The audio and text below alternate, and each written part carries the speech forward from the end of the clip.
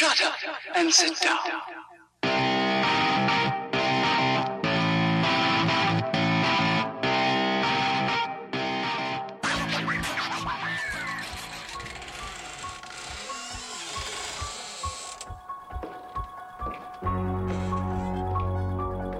Hey Lance, why so much chamois cream? It rubs the lotion on its skin or else it gets the hose again. Hey Evan, where's Lance? He didn't show up to the ride today. I ate his liver with some fava beans and a nice Chianti. You are listening to the Dialed Podcast with Matt Legrand, Evan Price, Lance Hepler, and Jake Von Turing. Happy Halloween. But Matt, this whip session hurts so bad. Oh, no tears, please. It's a waste of good suffering. Now clear your minds. It knows what scares you. It has from the very beginning. Don't give it any help. It knows too much already. Jake, your Strava waits for you. Evan, oh Evan, up for a swim?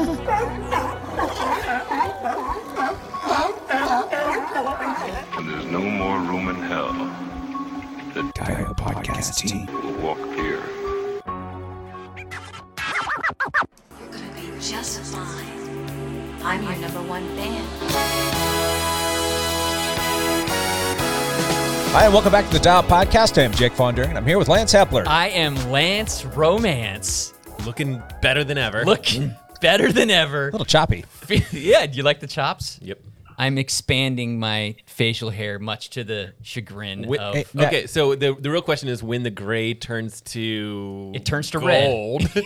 Let's call it gold. Let's call it gold. Can we call it gold? Sunshine. It's sunshine like gold. sunshine. It's like a bright ray of sunshine. Because it's interesting because we're going to get to see that transition. Yeah, you know will what? see the transition. All three of you guys have red hair. Reddish, Oh my reddish gosh. beards. Red beard. Sensitive guys. Yep. Oh, wow. I'm the minority here today. To his You're getting taken over. to his right, joining us again today in the studio, Scott Schultz. Hi, thanks for having me. Scott Schultz of Zone 5, that is. And next to Scott, we've got Matt Legrand. What's up, ladies and gentlemen of the internet? You guys are looking pretty good. I'm Pretty so good. happy to see you. Pretty good group. I mean, we have flowers, we have cookies, we have very cool bike stems here, and a good-looking group. And a good I have to group. admit. And then we've got a special guest with us today, joining us over the phone and coming from south of us from here, way too far away to drive in, Shasta Gravel Hugger promoter Ben Brainerd. Ben, how are you? Hey, I'm doing great. Thanks for having me. I'm happy to announce this is my very first podcast. Oh, Hey. boy. Oh, wow. Welcome. Breaking Well, them in. sorry it wasn't a more professional crew that you're with. Cool. All right. I think some of us raced here. We'll just do a really quick backpedal today. Lance, did you race this week? I did not race. All right, moving on. Oh, wait, hold on a second. Lance, is this like the first week you haven't raced all year? It's close. I've done 43 races this year. I did not. So it's probably close that this might be the first week I haven't raced this year. Wow. My back just took a turn for the worse. Boom! Yes, exactly. Dang it. Are you resting? Are you off the bike completely? I have not ridden for 4 days. Okay. I am think out. That's good for you. The streak is over. The streak is over. My wife is still streaking, by the way, and through the house, but we won't. I know. I was going. That's where I was going to. Where you ran. We have Bite my tongue. She's a streaker. She is a streaker. She's still streaking. I went to Utah and I took a couple really easy days, and my back was just not improving, and so I decided. You played it smart. I don't know. That's not like me. No. It is not like me to play it smart. Yeah. So I skipped the race this weekend, the opening of the Cross Crusade series, which was really bummer. I actually had the second call-up in our group. I had a very good position to start with, but I couldn't stand up straight or walk very well. I feel a lot better today than I have all week, but I have complete empathy for Jake here because I felt terrible not even showing up to the race to like help support teammates, but when walking is hard, I couldn't pull myself to go down there. Yeah, I just couldn't do it. I'm like, if I'm not going to race, I don't Just I give don't want to be time. around it. Just give it We a all little know, though, that if you go down there just to watch, you'll figure out a way to get on a bike and race, and things just get worse from there, right? I loaded up my bikes in the van the night before, thinking I might still actually do this, and I didn't. So What's your plan? You gonna take a little bit more time off? You gonna do some easy riding, some careful. Well, I was doing easy riding, and it wasn't improving. So that's why I'm on day 4 of nothing. What's your plan of attack though? Is it gonna be 7 days off? Maybe. It might be. You could take till the end of the year off if you wanted to. I'm not sure if my season is done.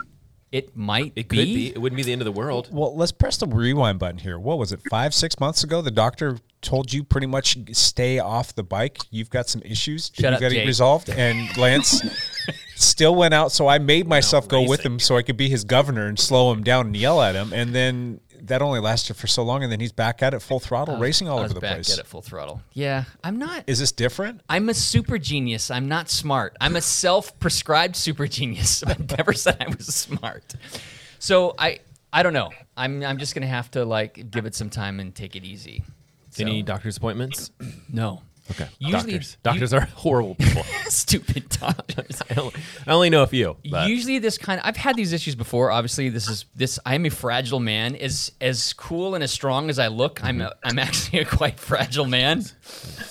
So, usually this can take a month for it to really settle out, and in the past, it has in the past taken that long. And then you've been back to. I've been back 200-mile weeks and all the same, all the fun, So I think that's a real nice kind of concept of hey, I know about a month is a good time frame for me to start looking at stuff, which does mean your cyclocross season's over. It does mean which is I that's know over. gutting for you, but. You had a great season last year. I did. You can still have another great season next year. And quite frankly, I've had a great racing year so far this year. You've done 40-something races. I've done 43 races, and I've probably been on the podium in 30 of those. Upgrade. So I really can't.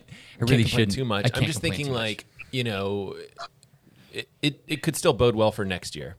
I mean, your training plan is usually somewhere in those 300 to 400 day range. Yeah, correct. So, you take a month now, recover completely, and then you get to ride with me and do some easy rides. That's right. And then, yeah. So I'm kind of play it. I mean, yeah. Today I feel a whole lot better than I have the last 4 or 5 days, which is great. This weekend is Halloween coming up, and the Halloween Cross Crusade race is always a blast. You're working on your costume for a bike race. No, even worse. My wife is working on my costume. She has been working on it for a while. I'm potentially going as Cupid, wearing a nude-colored skin suit. Oh my gosh, that sounds great. And a dress thingy and a wig, and she's made arrows and a bow and arrow that I can have sling over my. I mean, she's been working on my costume for a while. Let me ask you this: could you use the costume? Even potentially, troll around on the bike and not race. Because when the gun goes off, the brain turns off. Yeah, that's true. I have no shame, obviously, so I could do that. You could ride around and cheer and heckle and shoot people with bow and arrows as they race. I could. It's kind of like the Black Knight. You know what I mean? I could. You could be the Love Knight. I could be the Love Knight. I mean, how funny would that be? It'd be heckling at a next level. At a different level. Yeah, that's a possibility. See, I couldn't do that short, Jake. I'm sorry. It's all right. There is no short back pedal. There's no short back pedal with me. That's why our podcasts are an hour and a half long, I Lance. know. It's because Lance can't stop talking about himself. Awesome. Hey, Scott, did you race this weekend? I did. Do some crusading? I did the Huron Lakes Crusade race, but I feel like listening to Lance, I should have copied that play. I got up and I wasn't too crazy about going, especially with the weather. But I showed up and I got the whole shot. I was in the front for 2 laps, and I guess I was thinking, well, I am here. Okay, let's go. But I was sliding around everywhere. I ran into multiple course stakes and tape in the derailleur. Then I lost both my derailleurs 4th and 5th lap. Oh, it's a kind of situation where do they get bent? It's so much mud. You're in the baby ring and you shift to get out of it and nothing. So you shift 4 times and then it moves all the way deep. So you like your cadence is like 110 to 40. And I'm just like, I'm over this. I couldn't hurt either. Like I couldn't dig to go with people, and because none of it was working. Yeah, I was just over it. Yeah, I don't know. I hope I'm not burnt out like this. I think it's because of so much like working at a race and also racing it. Yeah, and I've been so excited to get to the Crusade because I'm like, all right, now I can just focus on racing. Just race. Yeah, but I woke up in the morning and I wasn't the same old me. Like, let's go. I was just like, I kind of want to sleep in, like have brunch and not stress at all. Right. Like, because race anxiety is still a real thing. Sure. So, yeah, I didn't have a lot of teammates there. I only had one, and a couple more are going to come to Cascade Lock. So, okay. I want to, like, I miss being on a team. I miss having, like, other teammates, big group. show up. Yeah. And, like, that momentum of, like, a collective suffering. Yep. I miss that. Yeah. A lot. It's definitely real. Nice. But yeah, that's it. I did. We'll get to the Washougal race, but yeah, I did Cross Crusade, and it's cool. You still almost cracked the top 10 with your bike falling apart. Every single person that beat me, I've been beating. Yes. So that's how I gauge it to right. like. Yeah. So it's frustrating. Yeah. But I'm like so happy to, because before last year I've never broken the top like 15, and I like constantly placed 25th. Right. Yeah. So I'm like, what happened? I didn't have like any drugs, so I don't know. I don't know what happened. Hey, Matt, tell us about all your races you did this past week. No races. No. Barely train. I mean, I trained every day, but I didn't, nothing to speak of. I think Zwift a couple times. Did you race on Zwift? Mountain biking. Unless you consider our Tuesday night thing a race, which I think I did. There is that, yeah. I did that until my laptop died. Which, did we talk about that on the last podcast? We did because we recorded late in the week last week. Yeah. So yeah, nothing huge to report. Swimming decently. I ran over 3 miles yesterday. Yeah. Was crazy to even talk about running. Like I've been off of running for so long, and it's just been so nice. Even if it's like 9-minute pace or whatever, like it doesn't matter. I'm just so happy to be out there. Were you testing a watch?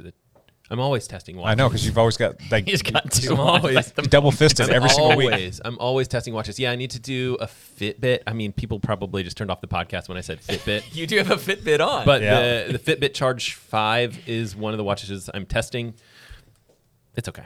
It's we'll make a video. It'll be fun. I forgot about that shirt that you're wearing right there. I love this shirt. Zwift profile. That's kind of cool. Zwift workout profile. SmartBikeTrainers.com, or his YouTube channel is Tarek.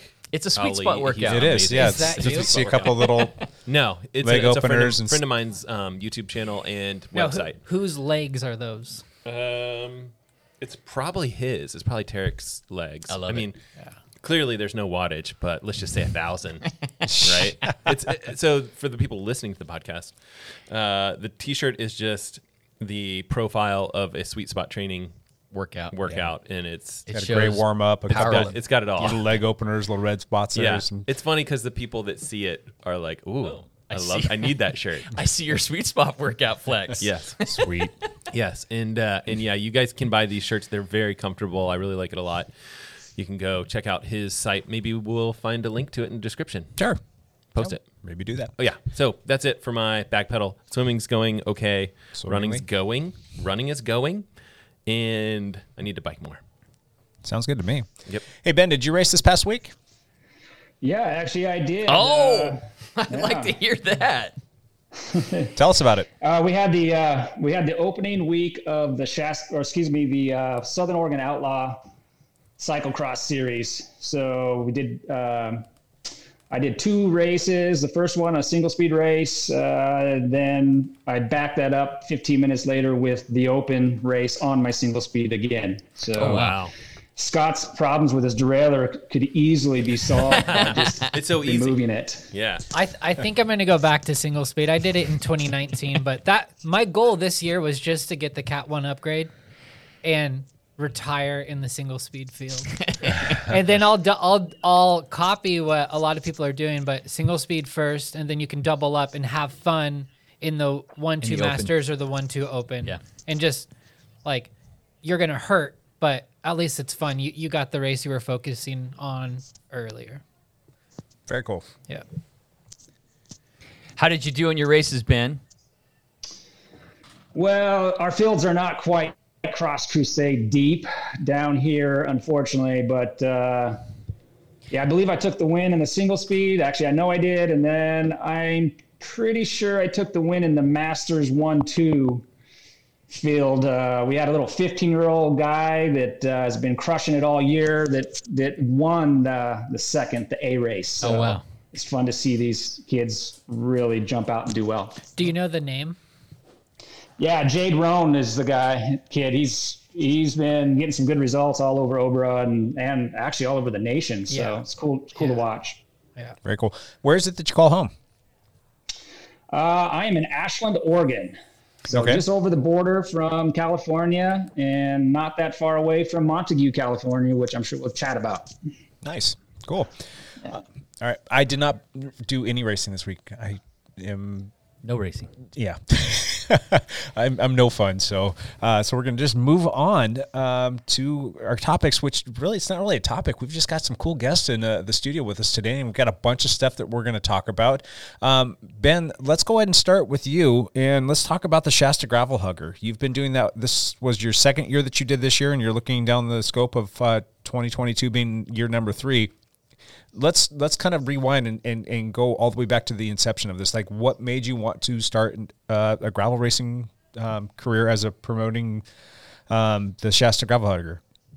I could have said that much more eloquently. I'm sorry. Too many things going through my brain. Gist. Yeah.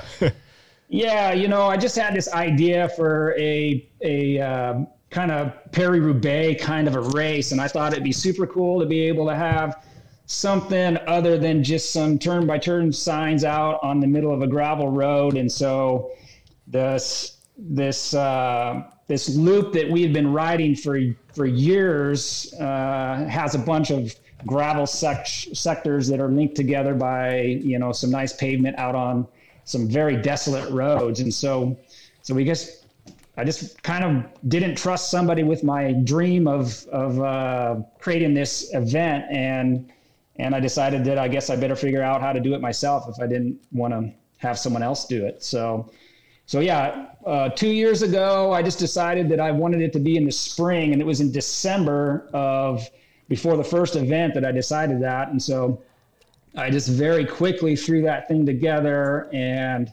we attracted, Scott was there, and about 100 of his cycling buddies came out, and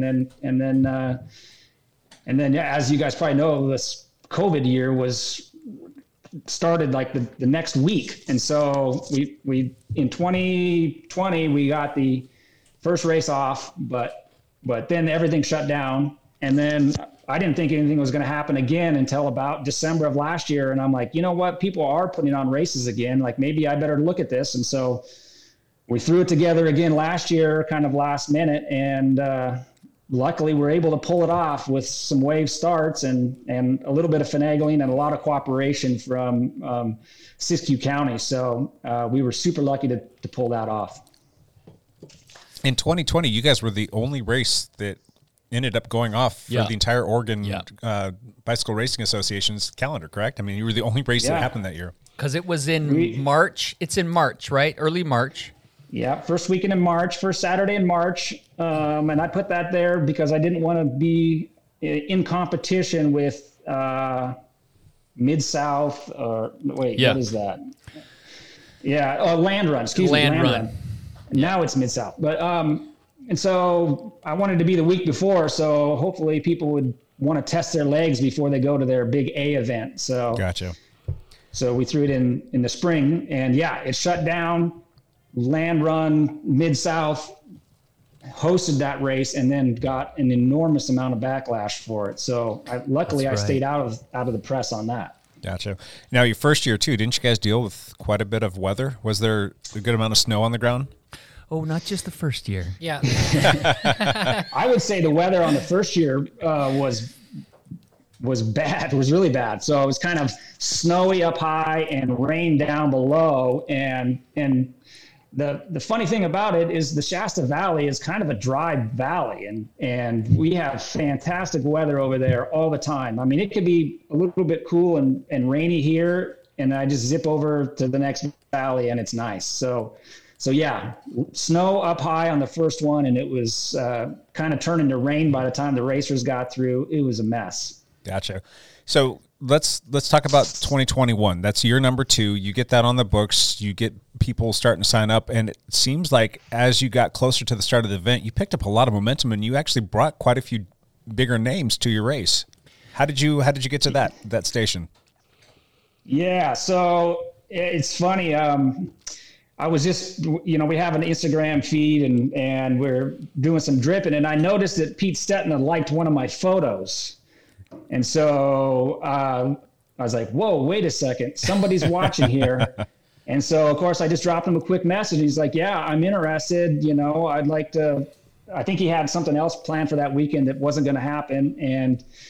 And he just lives down, a couple hours south of here. So he signed up and put his name on the list on Obra. And I think it caught a lot of attention from other racers all the way through to Velo News, so it was, I definitely owe that name a lot when it comes to the success for year number 2. But yeah, we even got, Jonathan Baker, who had a second at Mid-South the previous year. And then, yeah, I mean, there's a long list of very successful riders that were. Jacob Rathie came down. Molly Cameron was there. I mean, just looking at your homepage right now, you've got Claire Honsinger right there as well. Claire's from Ashland. The women's field. Yeah. The women's field was stacked too. Yeah, Mariah Wilson took second to Maud. I'm drawing a link. Maud Farrell. Yeah, Maud Farrell, and Clara was third, but from the sound of it, they kind of did a 1-2 team on Clara towards the end. So it's exciting. The women's race came down with a 3-up sprint, which is awesome. That's awesome. Yeah. Very cool. All right. Well, so going forward into 22, you've probably got some big plans. You want to talk about some of that?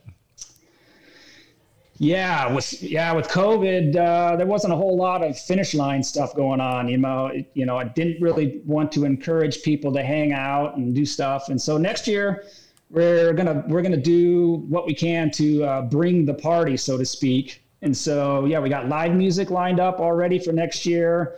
We're gonna have warm food for people to eat. And hopefully it's nice and warm out, so it won't be as important as this last year. But yeah, and then of course we're just trying to build that ladies field even more. So yeah, I'm really trying to focus to make it attractive to more ladies, and we'll hopefully get. I mean, there's just a wealth of successful gravel racers in this region, so. Mm-hmm. So definitely want to grow the women's field, and hopefully we can drum up some prize money, but that is yet to be determined. Gotcha. Now, you're doing some pretty cool things for the women's field that actually kind of caught my attention. I'm like, oh, that's really neat. He's really trying to help the sport grow, and that's something that we're always wanting to work on is women and juniors. We think that's kind of like, if you can get those two things going on, that's going to really grow your sport in general. So going back to you, one of the cool things I thought you did is you've got some women-only porta potties. That is a phenomenal idea, because us guys, we are disgusting. We are a bunch of pigs, and you're giving these women the chance to have their own, just say they smell like roses in there, right? Porta potties. So what was the idea behind that? I got that from the ladies. I have Clara and Serena Bishop Gordon and a few others that I created a little group email with, and I said, what is it that ladies need? And that was one of the things that was so easy to do. And yeah, if you've ever been to a Cross Crusade porta potty, then you know that is no place a lady should be. So yeah, we had 2 porta potties lined up for them, and I got a lot of thanks for that. That's awesome. Scott brought us chocolate chip cookies, so I'm eating a chocolate chip cookie. Get my blood sugar up so I can actually think here. But go ahead. Let me say a couple things. This venue, this area of California was just so phenomenally beautiful. I was lucky enough to do the race this year, 2021. I think Scott did it as well. So I have a story of me seeing you fly by, but we'll visit that in a second. But I got to say, this is all around Mount Shasta, which is why it's called Shasta Gravel Hugger. The valley is gorgeous and beautiful. The views around there are phenomenal. The town that the race start is in is this little tiny town of Montague, California. I don't know, what is it, a town of 300? I don't know off the top of my head, but it's not tiny. Big. It used to be a lot bigger. And we take over the whole town square area where the start and the finish is, and it's just pretty amazing.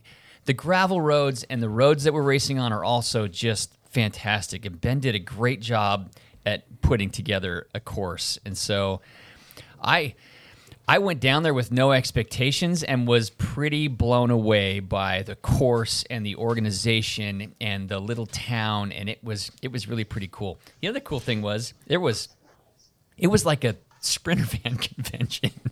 Yeah. Because it's a bit of a destination. Right, where do you stay? Well, right. it's only 6 or 7 miles from a little town called Wairika. Oh, yeah. It's not Eureka, it's Wairika. Okay. But it's like the border, the first town on the border. It's like the first town on the California-Oregon border. And so there's hotels and places you could stay there. But there must have been 50 vans that we all just pulled up and camped the night before. Vans. There was a lot of people camping. It was actually really cool, quite cool. The vibe that night before was... you think it's going to turn into live music festival before? There's plenty of room for all that, and it's a tiny little town, and I enjoyed the hell out of it. It was so much fun to be there and be part of the race, and it was just really cool. He has not had, Ben, we haven't had luck with the weather. That first year, it was kind of nasty, and then this year, oddly enough, the day before was beautiful sunshine, but 30-mile-an-hour winds or 20-mile-an-hour winds. It was super windy. So, of course, I went out and tried to take some KOMs. and then that night, we woke up to 3 or 4 inches of snow. It snowed overnight. And so, all of a sudden, everything changed. The course changed. It got nastier or muddier. It was just a little bit crazy. How technical? I know when the roads get torn up like that, or the gravel roads get torn up like that, it becomes a bit more technical. But other than the weather, what's the actual course like? So most of it is pretty buffed, nice gravel roads with 3 or 4 sections that were very challenging, and one section that had no gravel on it at all. It was just a dirt road. It's like a farm field road. Oh wow! I'm looking at pictures now. Yeah, and the snow is just it's just completely covered. A different kind of. So Lance, did you ride the Townsend section the night before? I did. Yep. Yeah. I actually went and pre-rode all the difficult sections the day before. And is the Townsend section the part you had to cut out? That's the one we cut out because it was up high and it was definitely not an established road. Everybody would have crashed on that. It's not. It's like a farm road. It was, not. Yeah. It's like a farm road between fields, so not really a road. Yeah. So and it's on clay. So with the snow and descending and danger. It just he had to cut that section out, which was actually the right call to do. But there was another section. I should clarify. I did the baby race. I did the 62-mile race. I did not do the 100-mile race. But there was another section that was like a 3-mile Jeep trail that he did not cut out, which I'm super glad he didn't.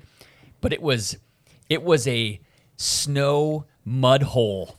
Did you wish that it was flat? Going back to our podcast last time, do you wish that you had suspension on your gravel bike? It would have helped for that section, for sure. But also that section ended up almost winning me the race. I need to jump in for this because I was in the same race with a breakaway of 4 people rotating like crazy. You guys started behind us. Yes. Because we get to the Jeep section. I started in the 50 feet. Were you in the 100-mile race? No, the 62. But the 50-plussers started behind the open. Yeah. He broke it up in waves for COVID reasons. Okay. So we're rotating like a road race, like really good time. And we get to the Jeep trail. I have 32 slicks on. I'm looking around at everybody's tires with me, and they're like 40s. Yeah. And I'm like, okay, this is, I need to like fall behind everybody, and I'll just try to stay with them through this. But like, I get to it first, and I just like charge, and nobody's coming around me, and then you get giddy. You're like, okay, all right, let's go. I'm gapping. Yeah, and like to Ben's point of making it feel like a monument, like, because you're like, it doesn't matter what tread you had on the tires. Everyone's going through the same snow, and you got to be loose on the hoods, and you're kind of because you can't see the rocks that you're hitting underneath.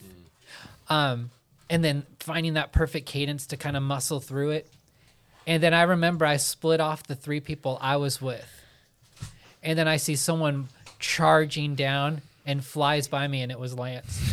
And I was like, you weren't even with us. Yeah. Where did you come from? And that was one of the coolest things of that race. Well, I kind of lucked out there. I mean, I made some big moves early to try to catch the younger group, because I started with the 50-plus field, and then there was the open field, and I made some big moves early to try to get in that group, which I thought would help me. And yeah, the harder it gets, the generally better I do. And so I had pre-rode that the day before with that in mind. I knew this was going to be the crux of the race for the 62-mile race. I knew that would kind of be important. And so I hit that. I was with the group of like 10 when I hit it. And I like pulled around the last guy right as we hit the beginning of it and just like blitzed it as hard as I could. How long is the section? It's 3 miles, 3.5 miles, something like that. 3.5, yeah. Yeah. And it's downhill, believe it or not. Yeah. It's relatively flat, but it's a little bit downhill, so you can get some good speeds. And the East Louis Jeep Trail is going to probably be a staple of it. And the reason that it'll probably always be in this race is to make sure that road bikers are penalized for the Gucci gravel that is dominating this race. So yeah, I think we got to keep something that makes sure that your tire selection and bike selection is a little bit of a head scratcher.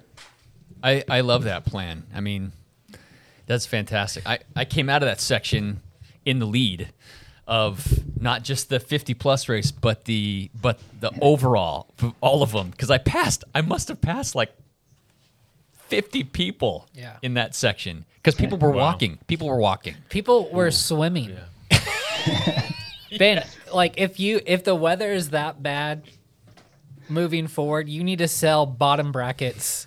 Like I had to fix everything on the bike. There was a couple pockets where if anybody was to your left or your right and you had to take the center line, you would go into it and maybe you drop down in 2 inches. So then you'd go into the next one and you would drop down and you would submerge over half your wheel. Yes. In the pocket. And I didn't see many crashes, but yeah, coming out of it and getting to the finish line, there would be people showing up like they had been washed because we were all dirty, but some people looked more clean, and they're like, "No, dude, I fell over in the Jeep trail. Like I literally took an ice cold bath." Yeah. Oh no. Yeah. That's brutal. Yeah, I think the rain and the snow the night before, and it wasn't like super cold, and so the snow was melting, and I didn't get to see that. Unfortunately, I'm kind of stuck at a finish line when I'm doing this event, but I think there was more water than we've ever seen out there. You usually can see a dry line all the way through there, no matter how much rain you've had recently, but I think this was the exception last year. I rode it the day before and just had a blast on it. I mean, I ripped it at like 24 miles an hour or something because it's slightly downhill and you could bunny hop rocks and pick lines, and that was not the case on race day. It was just put your head down and bury it. Hey Ben, I have kind of a cool story. Like, because like Lance, I race a lot. The wifey tends to make me pick and choose what I do. And if the races are really far away, she's like, I don't know. She wanted to go visit family in Orange County. And I'm like, yeah, let's go. But I specifically picked a certain destination because we also have 2 cattle dogs in the car. I'm like, I don't want to drive the whole way. We'll drive to this point, and then we'll start again the next morning. Shasta looks like it's about midway. So we stopped in Wairika, and she knew that I was going to do the race. But throughout the night, I kept on looking through the blinds of the motel room at the snow. Like, the snow was continuously falling. And I told the boys last time I was on the podcast, I'm like, in the morning when I woke up, I turned to my girlfriend. I'm like, hey, are you cool if I don't race? Like, can we just continue the road trip? And she's like, no, dude, go do it. So go to the race, do the race. As soon as I crossed the finish line, it was like strip out of my kit, put a towel on, jump in the car, seat warmers, and drive from there down to Orange County.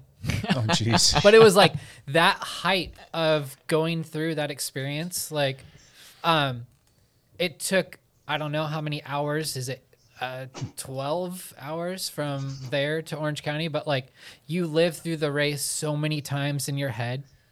It's a blur when you're doing it because you're just trying to survive. Yeah. And then you finish it, and then like all these little things, all these memories come through, and they're usually revolving around other people or an obstacle. So it's like when somebody passed me, or when I caught up to somebody, or when I almost died, or when I made other people almost die. Like, these things that are a blur when you're in it become such a long story afterwards. Gotcha. Yeah. That's awesome. Hey, Ben, have you promoted a race before? Or is this the first time?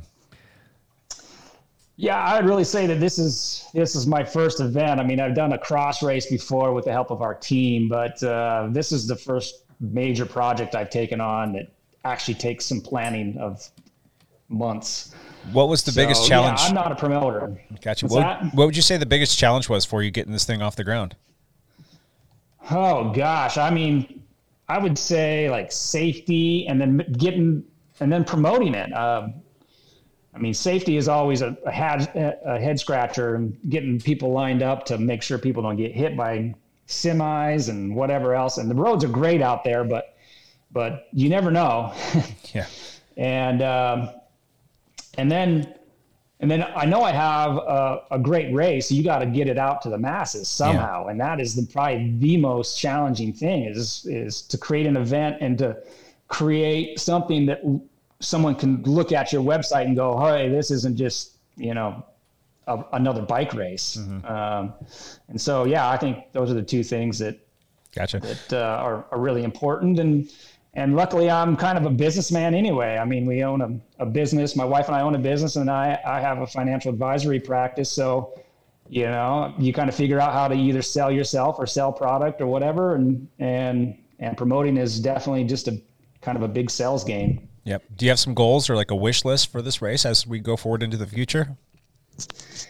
Yeah, I definitely want this race to be part of like the gravel calendar. And so like if you think of events that are kind of like bucket list events, from the Mid-South all the way to Dirty Can or Unbound.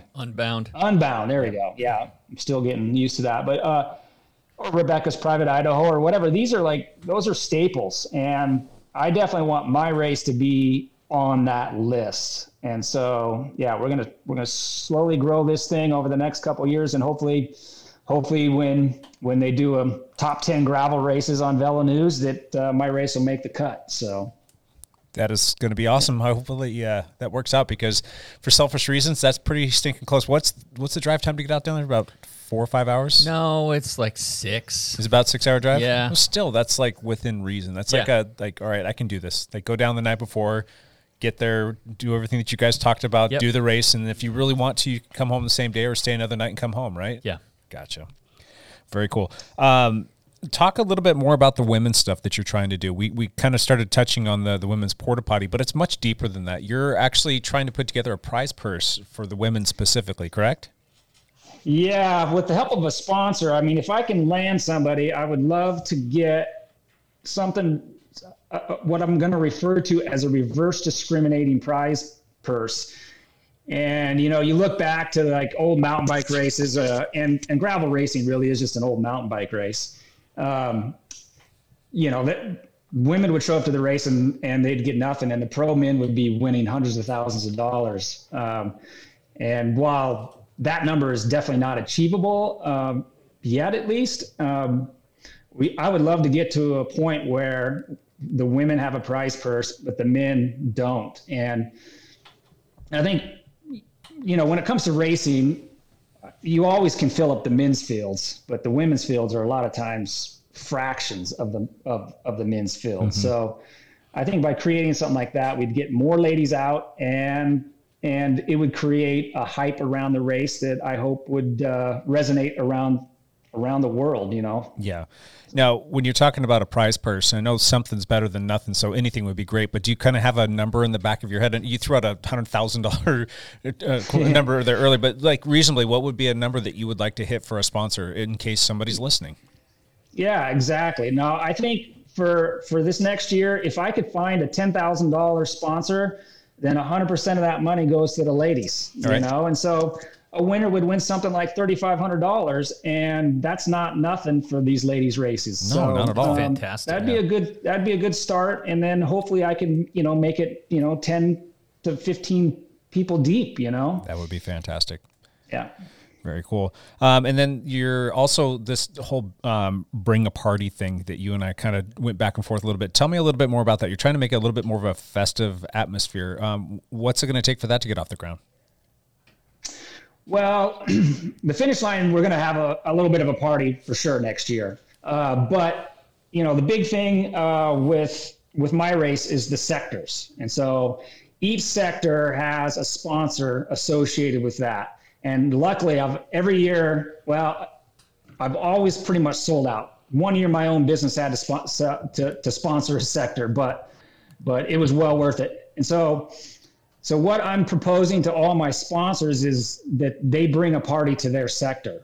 And so hopefully each sector will have something going on. Is it loud music? It could be maybe some hand-ups. It could be some desserts or whatever. And so it creates just a buzz around each one that would feel like, you know, people are cheering you on in the middle of nowhere. So I like it. That's the plan for next year. I already have one person, one of my sponsors for next year is promising to bring a party, and it's pretty cool because Mike Ripley of Mudslinger Events is the one that brought this idea to me, and so it's super cool. He's going to step up and sponsor a sector and have some fun stuff out there and promote his event at my event, which is really cool. Yeah. That's a great idea. What is the cost for a sponsor to come on board? Each one of those is $300 is all I ask. I'm not trying to make it a profit center for me. It's more of I have to make signage for each one of those sectors. Yeah. So yeah, that's actually really reasonable. Yeah, I mean, I was very reasonable. Yeah. I was waiting for him to say, "Yeah, it's going to be a couple $1,000s in my head, but $300." I'm like, Lance, do we need to have a dialed sector down there?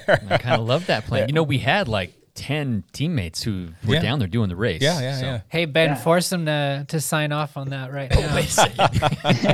Well, paperwork. Sounds like I'll have a contract in the mail. There you go. You've got a pretty good list. I think I counted up about 21 sponsors that you have on board right now, and that's for 22, and I'm sure that's going to grow, correct? All my sponsors that you see on the website are for last year, and so it's a little bit evolving, but you know, one of the things, you know, local bike shops don't make a lot of money. No. And all of the local bike shops in this region, with the exception of a couple, which aren't necessarily associated with racing at all, stepped up and sponsored. So almost all my sector sponsors are local businesses as of right now. And I definitely would like to make some announcements at some point about some of the more global brands stepping up. And I think that's really close. But as of right now, my sectors are kind of like, local mom and pops bike stores bike shops that are helping me with those. Gotcha. All right. Anything that we're missing about this? Anything that you still want to get off your chest and talk about?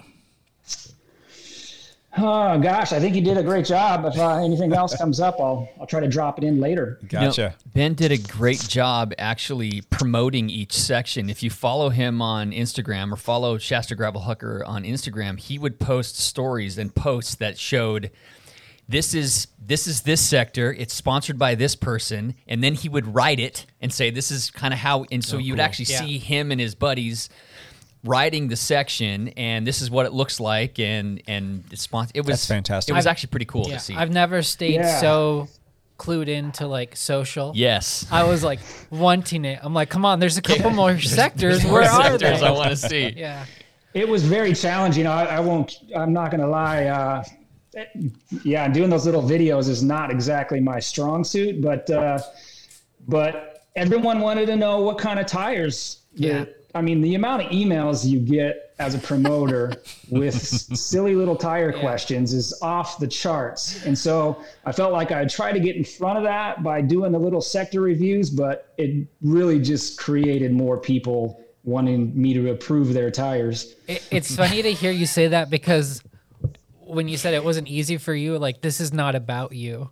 This is about everybody who's like that race anxiety. You take it down so many clicks when you just do that little post. Yeah, people feel so comfortable and validated in their choices and what to load in the car before they make the drive over. Yeah. Well, interestingly enough, the day before the race this year, 32s probably would have done pretty well, but when you woke up, they were fine Saturday morning, and there was snow on the ground. 32s weren't the best option. I rode 40s. Yeah. And they were smooth enough for me to do well enough on the flat and buff stuff, but it really made a difference on the technical stuff. But yeah. Cool. Well, third place on the 100-mile race, Luke Lampari, he raced on a road bike with maybe 30 millimeters. Oh my gosh. But he's one of the best riders in the whole nation. So that makes sense. Do you, one thing that I like to see, that I like to nerd out on, is to see people's bikes after events. And from our side, on the promoting side, getting a photographer out and having them on their schedule be at the podiums.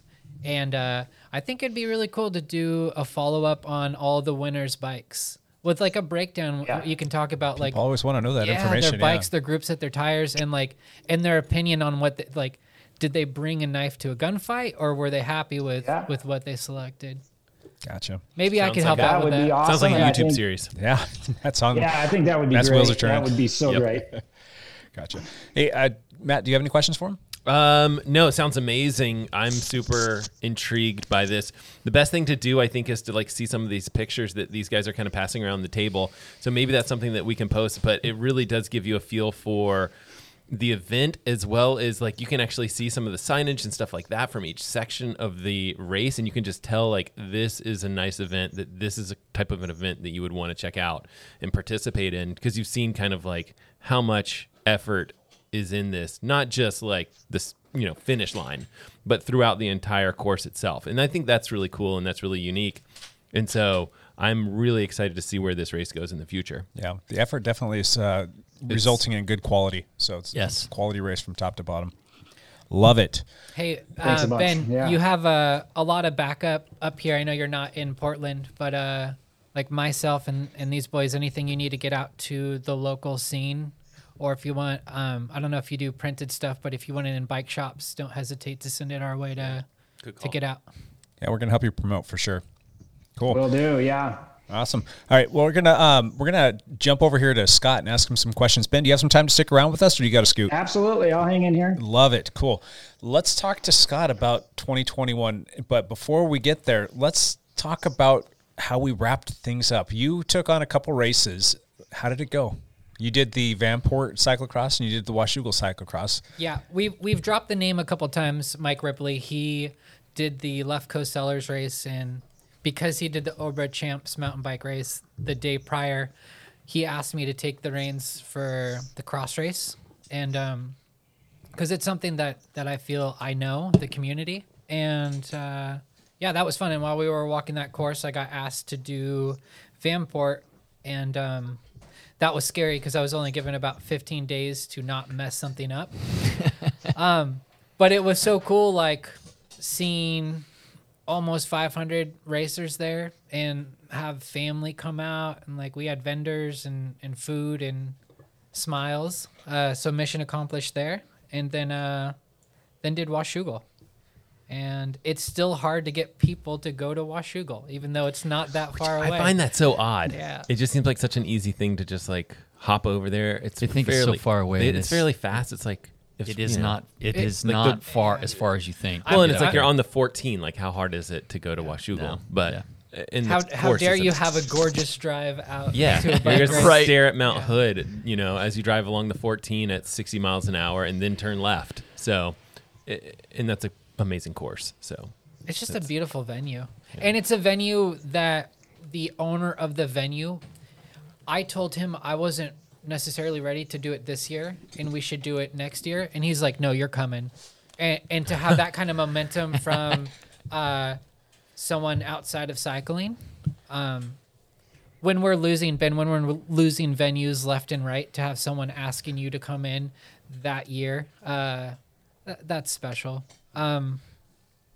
Yeah, so cyclocross were my races this year. I'm happy with them, and I'm moving forward with them next year.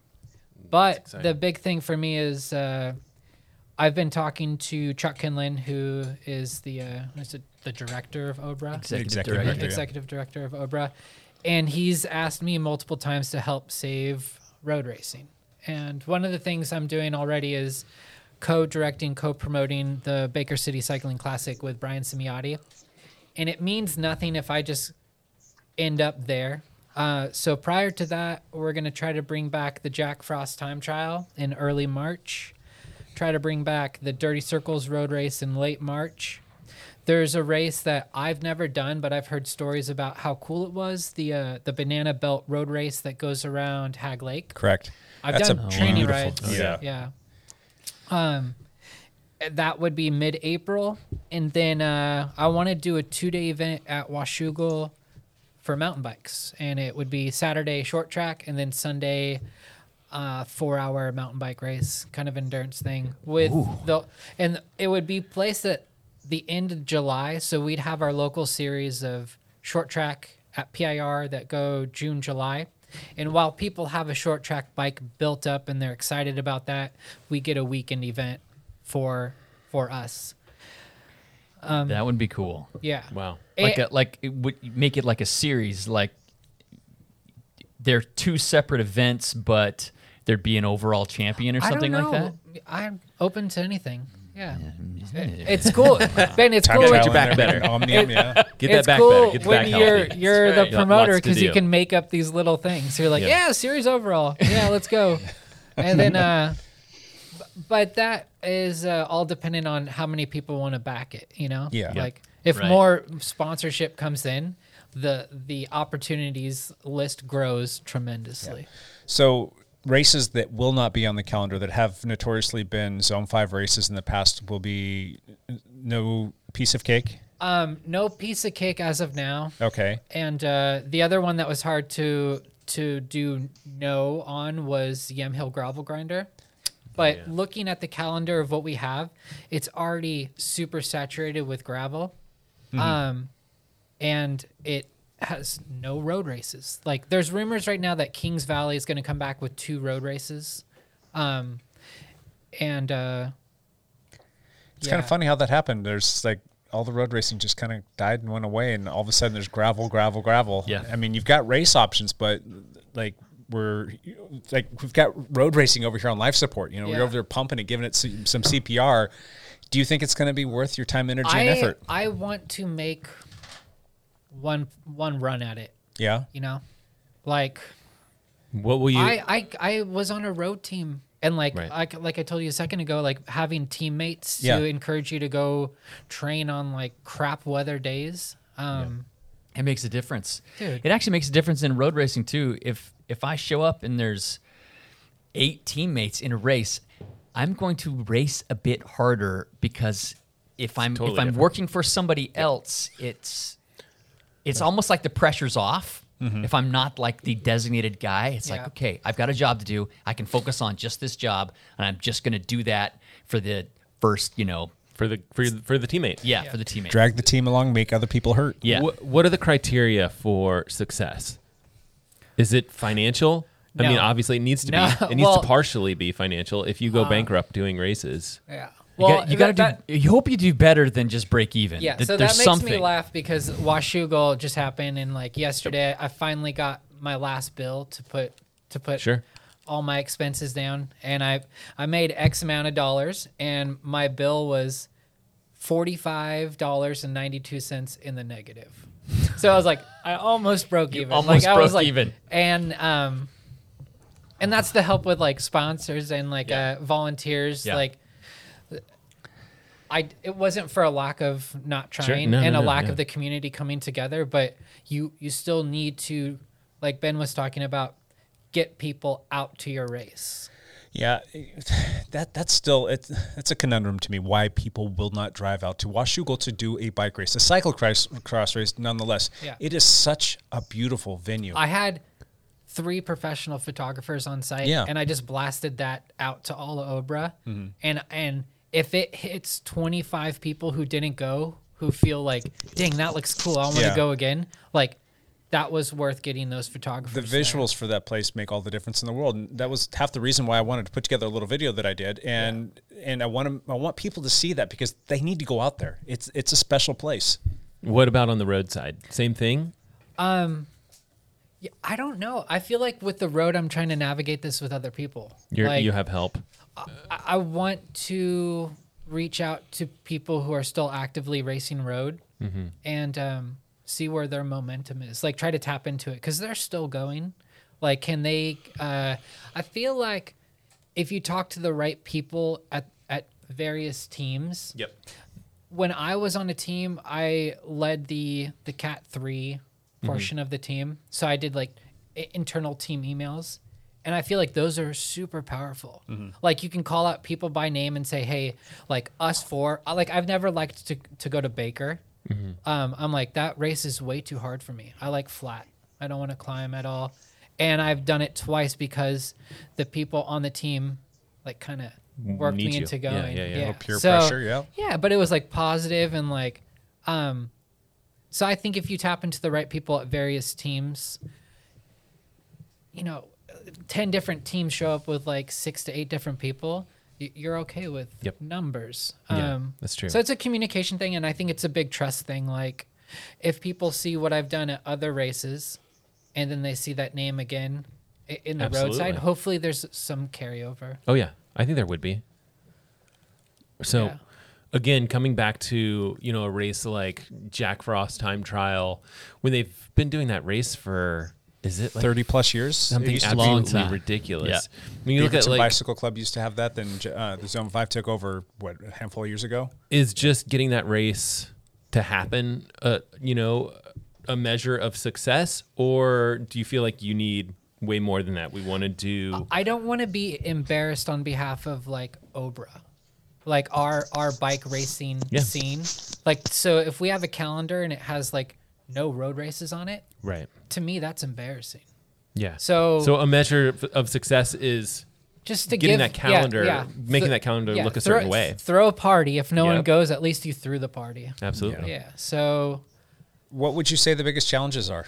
I mean, is it because people are just trying to shy away from road altogether? Is it again? I don't know. Municipalities, or is it what is it? I have no idea because I've only been on the racer side. Yeah. So I've never got to see a peek behind the curtain on a road race event until I went to Baker.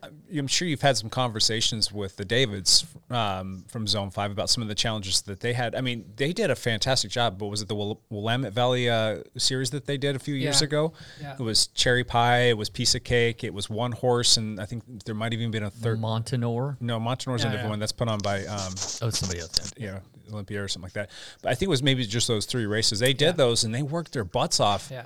And the turnout was a little bit almost anemic. Yeah. They were a little bit disappointed with all of the time, energy, and effort that they put into it. I think that they ended up losing money on the whole. Yeah. So you put on a great series and people just don't show up or register for it. That stinks. And you don't want to come back and do that again. Yeah, it's got to be baby steps into showing what you can provide. Yeah. And it's needs to be reciprocal. Yeah. Like, yeah, I don't. That's why I'm only willing to do things that are early in the season and things that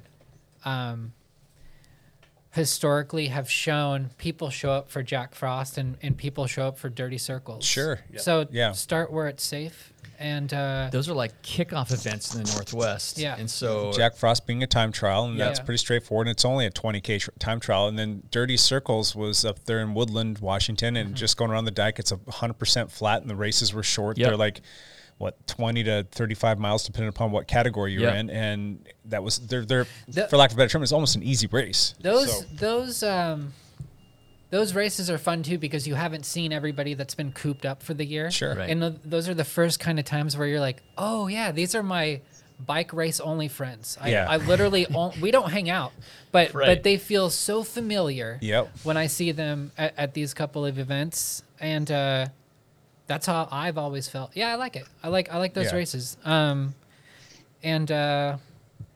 Do you ever get the complaints about people not wanting to go do a road race because it's in March and April and the weather's generally not that great? I mean, I can remember being out at Kings Valley and it's 40 degrees and hailing sideways and you're just chilled to the bone. And there was something like nostalgic about it. It was fun, but for other people to hear that, they're like, yeah, no thanks. I don't want to go out there and race in that kind of condition. It's just not something that appeals to me. Yeah. So I don't know. To each their own. I love races that are like a battle of attrition. Yeah. Like the gravel thing. That's a battle of attrition. Yeah. Did I already mention the criterium? No. No. Okay. So mention away. After all of that, after the time trial, the 2 road races, the 2-day mountain bike event at Washougal, I got asked to potentially host a criterium in August. The details are still coming together, but it might be in Albany and it might be Oberchamps. Oh, wow. Oh, wow. Yeah. That's cool. that would be great. Did you just hear that? Did you hear that? Chris Surratt just said, yeah. Yes, he did. Sorry, teammate lives down in Albany. He lives in Albany. And he's a fantastic crit racer. Yes. And then I'll be co-promoting, co-directing Echo Red Tread mountain bike race in March and the Baker City Cycling Classic in June with Brian Simiotti. Gotcha. Fantastic. Which has become like a close friend of mine. Yeah. Lots of fun stuff on the calendar. I'm still, I am the last person to want to see road go away or die. Yeah. I'm not seeing it. I'm not seeing it coming back with like full force. Like it's not that the racers are the problem. It's not that the municipalities are a problem. It's not that the time of the year that it's a problem. But I think it's just like a culmination of all of those things together. Yeah. It's creating a little bit of a formula, and then you've got the likes of gravel coming in and taking over everything. And everybody's like, I like this gravel thing. I can go ride on gravel. I can train on gravel. I can get off the road and be away from cars. It's fun. It's beautiful. On the gravel side, like I've seen so many people who've gotten a gravel bike who have liked going fast. Yeah. And they go, screw it, put on some skinnier tires. And then they get a road bike. And there's all these new people in the, like they came from the gravel scene, but they're so unbelievably strong on a road bike. And there needs to be an outlet there. Right. For that. Because I like gravel. Gravel to me was like, do you enjoy getting rowdy and you want to try a mountain bike? Mm-hmm.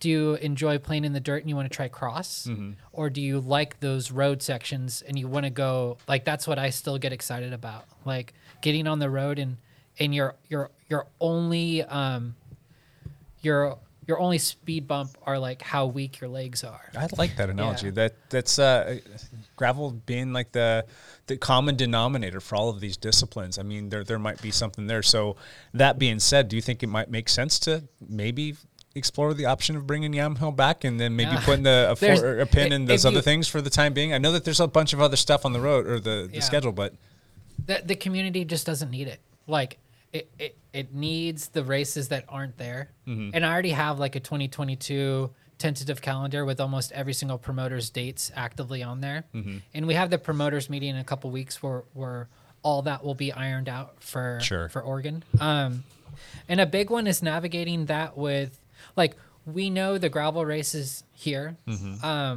but there's also some that are close right over in Washington, and like 4 more popped up. So yes, you have to navigate all of that. Mm-hmm. You have to navigate not only Oregon's race calendar, but Northern California and Washington and Idaho, and see when, because I feel like those racers are willing to travel a lot more often than the Oregon crowd. I would agree with that. Yeah. They're spoiled. Yes, right. Yeah. Well, and even like Chad Sperry's events weren't on the Oregon calendar this year, and I don't know what his plan is. They will be all of them except the Oregon Trail Gravel Grinder will be on the OBRA. Will be on the OBRA calendar. Correct. Gotcha. What else do you want to tell us about Zone 5? What else is up your sleeve? Well, the last thing for races for me would be I was pulled into the Harvest Cyclocross Series this year, and with Vanport, that event date will go back to Clint Culpepper as Rose City Cup, but I think I'll be bringing back Hetmere Cross at Vancouver Lake because we need sand. Yes. Yes. Yeah. Like I trained on sand all year long for Bridge City Cross, and we didn't get to ride across it straight. No, right. So at least at Hetmere, we know the same layout where like you wiggle the grass and you dip into the sand and you go in a straight line. Right. That'd be great to get that race back. What about David Douglas? I think skipping on David Douglas because the race series would be 8 rounds with 6 different promoters. So I would be doing Hetmere, and then we'd have basically all the other venues that we had this year in Harvest Cyclocross. Okay. And then I would be pulling Washougal into that series as a series finale. This is all tentative schedule still. Gotcha. With a 2-day event with camping, and try to like copy what Ben's doing with Shasta, and try to get vendors there and try to make people feel like it was more of a vacation destination for that weekend, not just a bike race thing. Yeah. So like, how can we make this more exciting for someone you dragged with you? And that'd be great. And I don't want to hear any complaints about that long drive. So like, it's not a long drive from Portland. It's 40 minutes or so, 45 minutes. I drove 6 hours to Ben's event. Yeah. And I went 2 days early, actually. Yeah. Because like an hour from Beaverton. Yes. Yeah, that's all that Washougal is. Washougal's an hour from Beaverton. But yeah, I'm so excited about going back to Washougal and cyclocross. On Washougal, that course that you set up, and we talked about this a little bit last week as well, but it was fantastic. There were so many people that really enjoyed the course, and it's kind of funny. I talked to a lot of folks, and I got a lot of different reasons as to why they liked it. So there was a lot of variety there, and that was great. Yeah, I think that's, it was divide and conquer. Yeah. I gave Stefano the wooded section. Yep.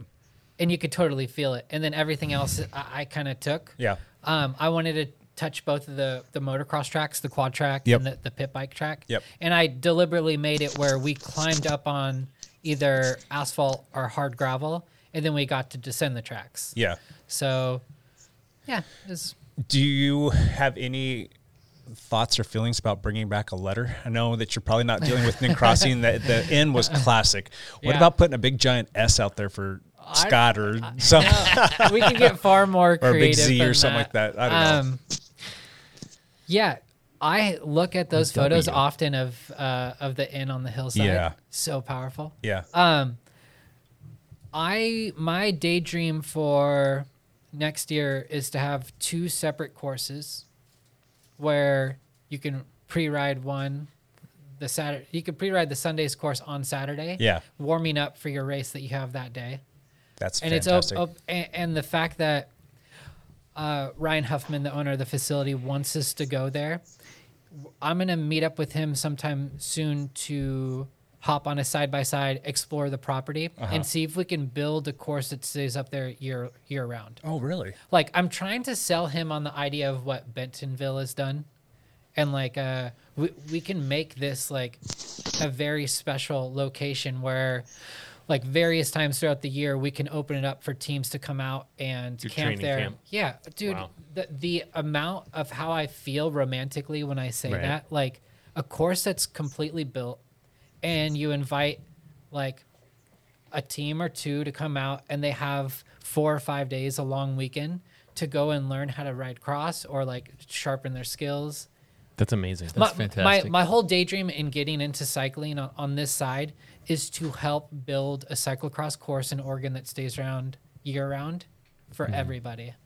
Like, when I watch races and they talk about these courses that they visit in Europe, and they're like, this is open all year round. I'm like, why do we not have that?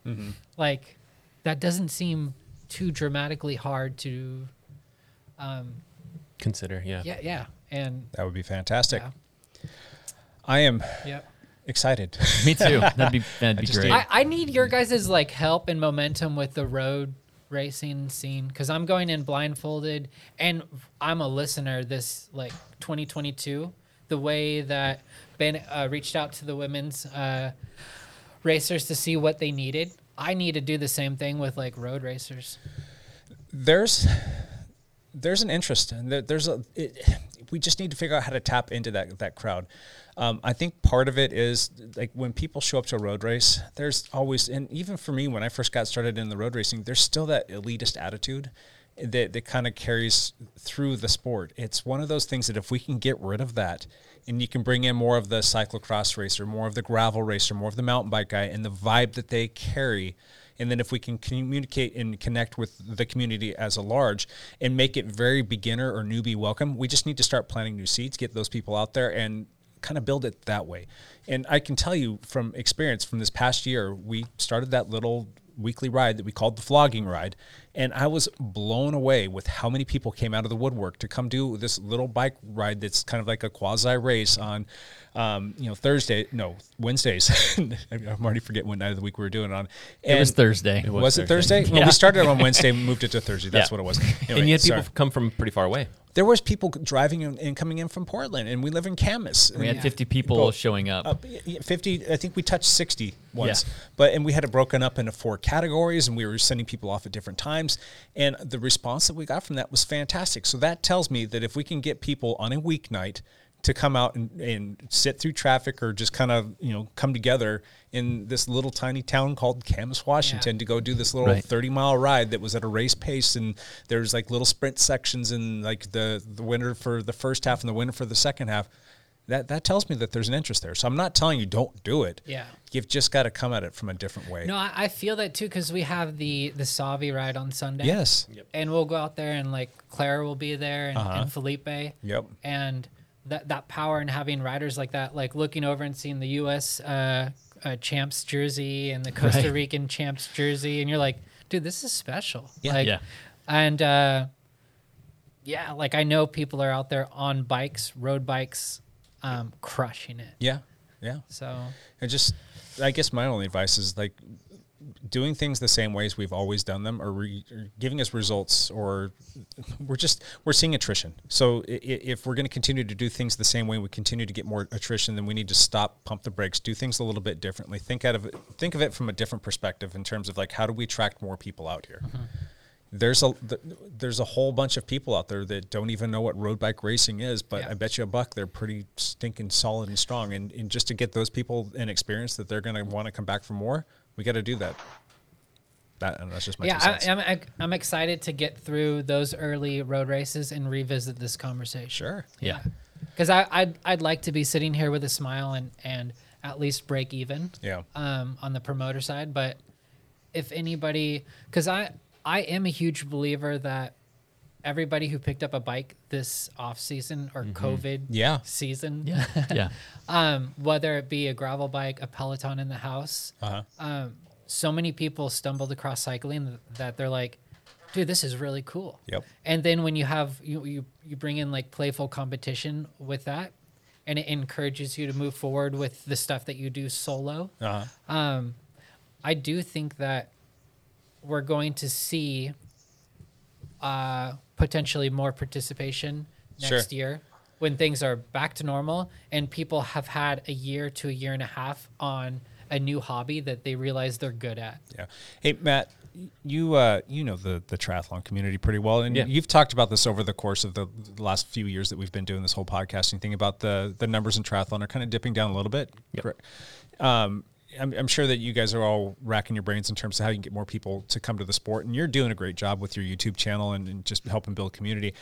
Just out of curiosity, do you think that there's a play there to kind of cross-pollinate to maybe, hey, triathletes, maybe you should go check out this road bike race to, just maybe be something to put on your calendar and vice versa? Is there some sort of a play here like, hey, roadies and everybody doing all this other stuff, maybe you should come on and check out some triathlon stuff? Definitely do cross-pollination between things like the time trial, like an early season time trial and triathlon. Like you could even touch base with I can put you in touch with like the event management company that works on like the triathlon races in the area and see if you could do some sort of email piece that way, because it could be 100 extra riders for the time trial race. I think when it gets difficult, and Jake, I think you touched on this, was when you get into road racing, I think you've got a hefty fear of that. And then you've also got that kind of elitism piece. And we've talked about this on this podcast. It's because newbie people or triathletes with bad road handling skills can hurt you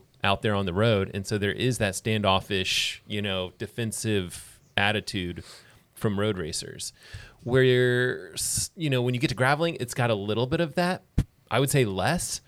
And the other thing that I think that gravel racing has to it is this whole, I'm probably going to get shut down for saying this or my microphone might get turned off, but you have this kind of like Instagram worthy location, epicness. Is that a word? It is now. Yeah. I do some races just for the pictures. And it's like, but here's the thing. And we pass the pictures around and we look at them and we're like, holy smokes, I need to go, to that Shasta race because look how gorgeous it is. And I think it's harder to do that with a road race, like, cycling road race, but it's not impossible. Yeah. And I think that if a promoter, thought of it like, hey, we need to sell this. How are we going to sell this? Through photos, through people's own Instagram feeds? Because, if you can hand someone these photos and it's just like, oh, wow, here's this gorgeous piece and it gets pumped out to 1,000 other people, people will put it on their calendar. They'll say, that's gorgeous. I'm going to do that next year and I'm going to train for it, which is what I think is happening in gravel. Yeah. So going back to the whole like elitism and being scared and all that other stuff, for a newbie coming over, let's just say that you'd never done a road race. And I think I've only known you to do about one road race. Yeah. And when you first come over, what if there was a beginner class? Well, your Cat 5s, and there is, but you had some seasoned roadies that could come out and kind of audit the race with you, or just to sit in and kind of coach you along and to, call it an ace or a spade when it's out there and it's a problem, correct that problem, and then coach people along and say, hey, this is a good opportunity, or what you're doing is wrong, or this is what you're doing right. Would something like that? Oh, absolutely. I would do that race multiple times before I, want to jump in, Cat 5, Cat 4. I mean, if that's like a, where it's like no awards, no nothing, where this is just fundamentals. Yeah. Like, what's nice is PIR has something like that, right? Where I was just going to say, And that, again, it's taking away that elitism. It's taking away that, like, nope, there's none of that. No one's, we know that you're going to be a little shaky on the road. We're here to promote the sport, get more people biking. That's the whole point of this particular category. I don't know if you want to call it a category or whatever you want to call it, but I wouldn't necessarily call it a race at that point. It's just like, this is a learning experience and a promotional experience, as opposed to the other 4 races that are, they're races, right? Yeah. So sign me up for that, Scott. If you want to put something in there, I would be more than happy to do that. Yeah. So, all right. I think that's about it for the race promotion talk. Unless there's anything else y'all want to talk about. No? I think we're good. Cool. We're good. I'd chime in for a second here. I have a couple of ideas that I think this crowd would be great to hear and bounce off of. Bring it. I've been toying with the idea of doing the equivalent of a Fat Tire crit on a Friday night before the event and have them just be like a short crit in your category, about 20 minutes or something, followed by a single speed race on Sunday morning of the 30 to 40 mile variety. And what the question for you guys is like, how appealing would something like that be to making it more of a weekend destination? And, you know, how likely someone would be to participate in that? I think you'll definitely find a crowd there. It's just a matter of, like, if we're talking about bookending a road race with those two different events, it just becomes a matter of, like, all right, does this crowd have a Fat Tire bike and does this crowd have a single speed? The immediate thing that comes to mind is I worked the Best of Both, and he offered something similar. He did the 3 bikes was Saturday. And then Sunday he had the mixed surface showdown, and it was bring one bike, and it was like you do this one 7-mile lap thing, and whoever the 3 fastest were moved on to the next round. Yeah. I think it's important to do the shorter event prior. Because after Saturday, people were gassed. They were spent, yeah. Yeah, I drove home that night. Yeah. I think something like that would be potentially a good idea. I mean, it's always a way to attract more people out there and bring more bikes to an event. I mean, who doesn't want more bikes? Like these UCI mountain bike races that happened, that Friday night Fat Tire crit is super popular. Yeah. People want to watch it and people want to race in it. And they actually, I think what they do is, depending on their point systems, how well you do in the Fat Tire crit kind of coincides with your start position. Your call up. Oh, I think just from a promotional standpoint, having like the Fat Tire race where people want to watch that, they want to take, everyone's going to have their phone like in their hand taking pictures because it's going to be cool and it's going to be different and it's going to be, something unique, potentially kind of funny. Those bikes are I just always think they're kind of funny and they're unique, right? Yeah. But I will say less people have them. I keep on, like, at PIR, they started slowly opening up various categories to try to be inclusive to people who don't have a road bike. Yeah. So they did like a track bike category. And I was like, okay, that makes sense. But they also did like a cyclocross bike category. And I was like, that's kind of stupid. Like, just gonna wear up my tires. Yeah, there was like, it was like mandatory in print that you have like 33 tread and not 33 slicks. But that stuck with me because I think about road races and I'm like, all right, if I'm already there with the infrastructure to have a road race and there's any way I can dip out and hit like a dirt section, could I potentially at a road race event have a gravel category? And the only thing that sets that apart is they go and they hit like 6 to 8 miles of gravel. Yeah. And it's like, I'm just trying to get them excited about road. But be there. Yeah. Yeah, but then I would be so embarrassed if like more people signed up for that than the actual road race. I'm like, no, I just shot myself in the foot. No. Well, there was the Gorge Roubaix. I mean, back in the day, before I ever did that, everybody was talking to me like, "Oh, are you going to take a gravel bike and do that?" I'm like, "No, can I do my road bike on this course?" And just kind of went back and forth. And so the road bike was definitely the right call, obviously. But something like that where it's like it's a road race, but there's this little section in there that's different. That might be enough to attract some people. Of like, hey, maybe if I do ride my road bike and there's this little gravel section, I'll excel and I can break away and I know how to do some crazy things. So. Good ideas, all kinds of good stuff that we can throw against the wall and see what sticks, though. Like that. Thanks, Ben. Cool. Let's jump into one last thing. This is where we're going to run around the table and let everybody kind of say what's on their chest one last time, one last thing. And Lance, you want to start us off? I wanted to show some love to our shop mechanic here, Paul First, in the Elite race on Sunday at the Cross Crusades. He managed to take second place in a full field. So congrats, Paul. You did fantastic. So that's awesome. That was that boy, Paul. Impressive. He beat some former pro racers in that race. So it was legit. Strong. Yeah. Very good. Very good. Cool. Anything else? Nope. No. Scott, one last thing from you. This one's hard because you can't see it on the audio, but at Washougal, somebody made me a custom stem that they painted. It's freaking cool. One of my sponsors on the team is the Beach Ecclesia team. They have like the Helmetto logo, and then the person added on a beard that looks almost as homeless looking as mine on it. And I almost got like teary-eyed because I've always wanted to have like a little Helmetto character built after me.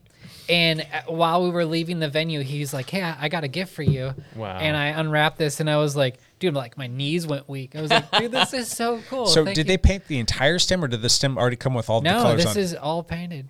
Wow. He paints bikes and stems. His name's Dylan Wiggins. Oh, that's Dylan. from Dylan. Yeah. Quap face. Yep. Yeah. And I told he does videos of a lot of races, and I I'm just like, watched one last night at the Washougal race. Yeah. I will literally be on the trainer, and I'll put a video on of PIR or something. And he's like, "Those are stupid." I'm like, "Bro, that got me through a workout." Yeah. Like, Right. Yeah. That's Jake. He always has phone calls ring through. I thought that was Dylan calling. Dylan, what are you talking about me? He's like, better not sell that stem. That's very cool. Yeah, I watched his video last night of the Washougal race. It was kind of funny. Oh, awesome. His buddies were all picking on him. There's like, I think 5 of them sitting there, and they just like rail on him the whole time. And then he gets just his little hammer him every feedback. time he goes by. He actually has agreed to come on the podcast. Oh, we need to get him on. Oh, that would be great. I would love to have him. I saw him at Heron Lakes with his kids. Yeah. It's weird because you don't always know someone has kids. Yep. And then like I saw him with his kids, and I'm like, makes sense. You're a rad guy. Right. Yeah. Very cool. Hey, Matt, one last thing. I always have a video to talk about. I posted sometime on Sunday. 945 LTE? 945 LTE. Watched that on the trainer last night. Yes. Did you? Okay. Yeah, it was good. So I did point people towards Dialed. So check your stock. Yeah, appreciate that. It's hard because most of the time when I watch your videos, I watch it on Apple TV, and I can't really leave comments on there. I suppose I could pull it on my phone and do it there too. That's just being lazy. But glad you saw the video. Next week, I don't have anything planned just yet, and that's usually a bad sign, but it might be something like Fitbit charge. So I don't know. You guys probably don't care about that. There's also some Polar watches I could compare, or we need to start working on like a bike lights video, and I want to have that kind of come out around when we do a time change, something like that. Like, I'm with that. Time change is like 2 weeks. I know. Yeah. So we gotta start working. All right. I'm your man. It's gonna be. I'm really excited about the videography of it. It won't get a lot of views. No offense, Lance, but it'll be fun to make. Maybe when they see the stash, they'll start pouring in. That's right. It's possible. Just looking forward to that anamorphic lens. Exactly. I'm looking forward to I know. Me too. Like, that's the whole reason that I want to film this thing. Yep. Cool. Hey, Ben, you got one last thing for us? Yeah, I do. Thanks, guys. Thanks for having me on. And my one last thing is a big shout out to all the volunteers that help with bike racing. Good call. Because there's no way I could put this event on without volunteers. And so, thanks a bunch for supporting the events, whether they're mine or Scott's or anybody. But thanks very for cool. coming. Yep. Love that. Volunteers are awesome. They do make the bike racing world go round. Yep. So cool. My one last thing. Well, I was thinking about this earlier. I'm going to talk about the mod pizza night that we're having tonight, but we're recording this on a Monday, so you're gonna this is miss coming out on Wednesday. They're going to have missed it, but we will have some other stuff coming out. But we do have this whole mod pizza fundraiser thing, and there's a bunch of people that have told me that they're going. So I'm kind of excited to see what happens. And my wife was texting all her friends this morning. Yeah. Go to mod pizza today. My wife has posted more stuff on social media than I have, so I'm like, that's awesome. Thank you very much. But I guess my one last thing is we had our Washougal race and put out a little video for anybody who wants to go check that out and kind of see a little bit more about what that race was about and listen to some of the Dialed teammates. You can go to Dialed Cycling's YouTube page and watch the Washougal cyclocross race there. It was fun. So on that note, that is going to be a wrap for this week. This is podcast 192. 192. We got 200 coming up. We got 200 coming up in 2 months. Matt, where are we going to go? We were talking about this. We got to start coming up with a plan. Bing's Bottle Shop, maybe go back there again. But we'll find somewhere. We'll make. It's gonna be big. It's gonna be great. Yep. Very cool. All right. Well, we do appreciate everybody listening. We will catch you again next week, and until then, bye for now.